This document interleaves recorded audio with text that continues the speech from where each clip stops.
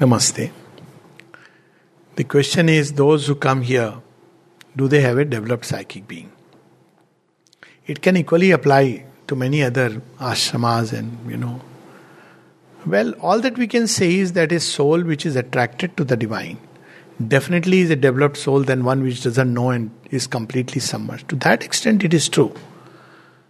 But having said that, we must understand, especially about the ashram here, it is a Mahayagyavedi, not even a Yagyavedi.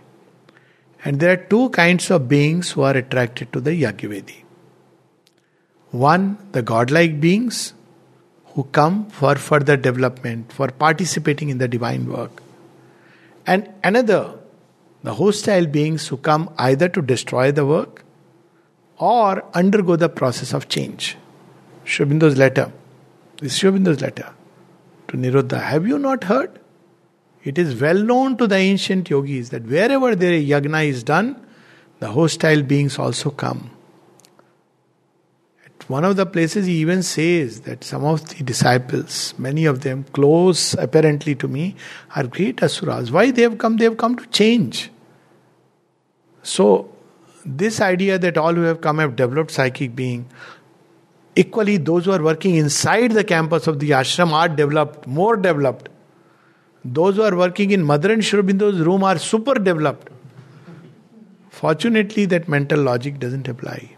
And these are, I am saying, based on what Mother and Sri Aurobindo have said. Nothing to do with, people may come for various reasons to the divine. Developed psychic being may be attracted consciously to do the divine work, and because it loves the divine. It loves the bhumi where the divine has touched. It has nothing to do with the institution. So there are two aspects. When you say here, this space can be seen in two ways. Not only thou said it very beautifully, but very craftily and subtly. He said there are two ashrams, the outer and the inner. Let me put it this way. The outer ashram is the organization, the building and all that. Institution. There's the outer ashram. You may belong to the outer ashram. Have your name in the prosperity list. But you may not belong to the inner ashram. Mother has spoken of that even in that great boat journey. On the other hand, you may not be on the prosperity list.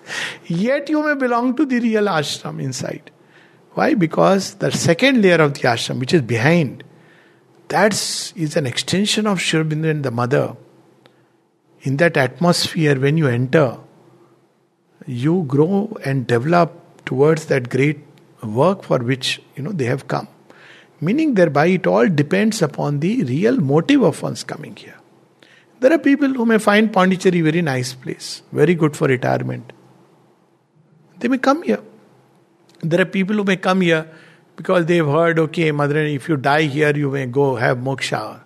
Yeah, I know people actually who have done that. There are people who like the place for various reasons. There are people who are torn between wonder and revolt. They say transformation, they will curse. No, it's not possible, yet they are attracted. There are people who for various reasons form part of the work which we don't understand why. Maybe to give experiences to others and to get the experience necessary for their growth. Rare is the soul which is conscious and comes because it wants to serve the Mother and Sri Aurobindo and has love for them, and therefore it's not about institution, it's about where they have pressed their feet.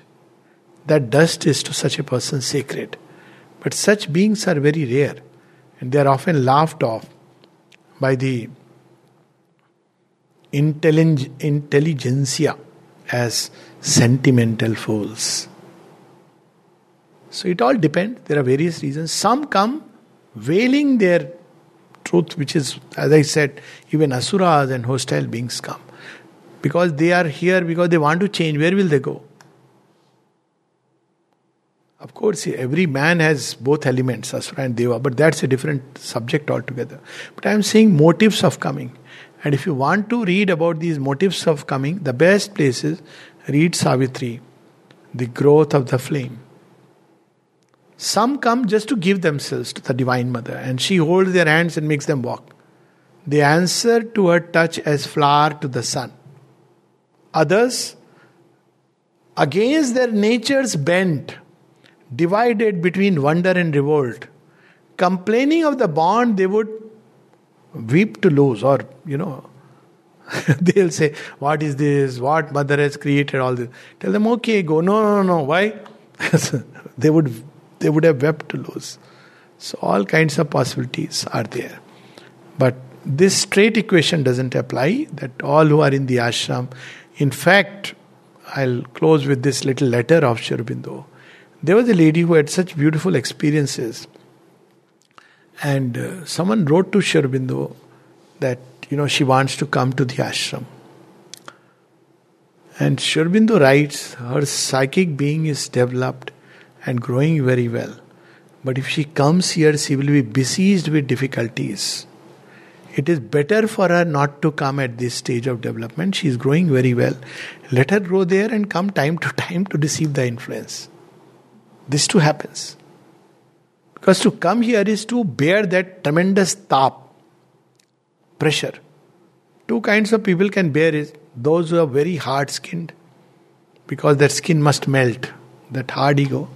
And the other who are having some kind of a fire, and fire wets fire, and it's so beautiful.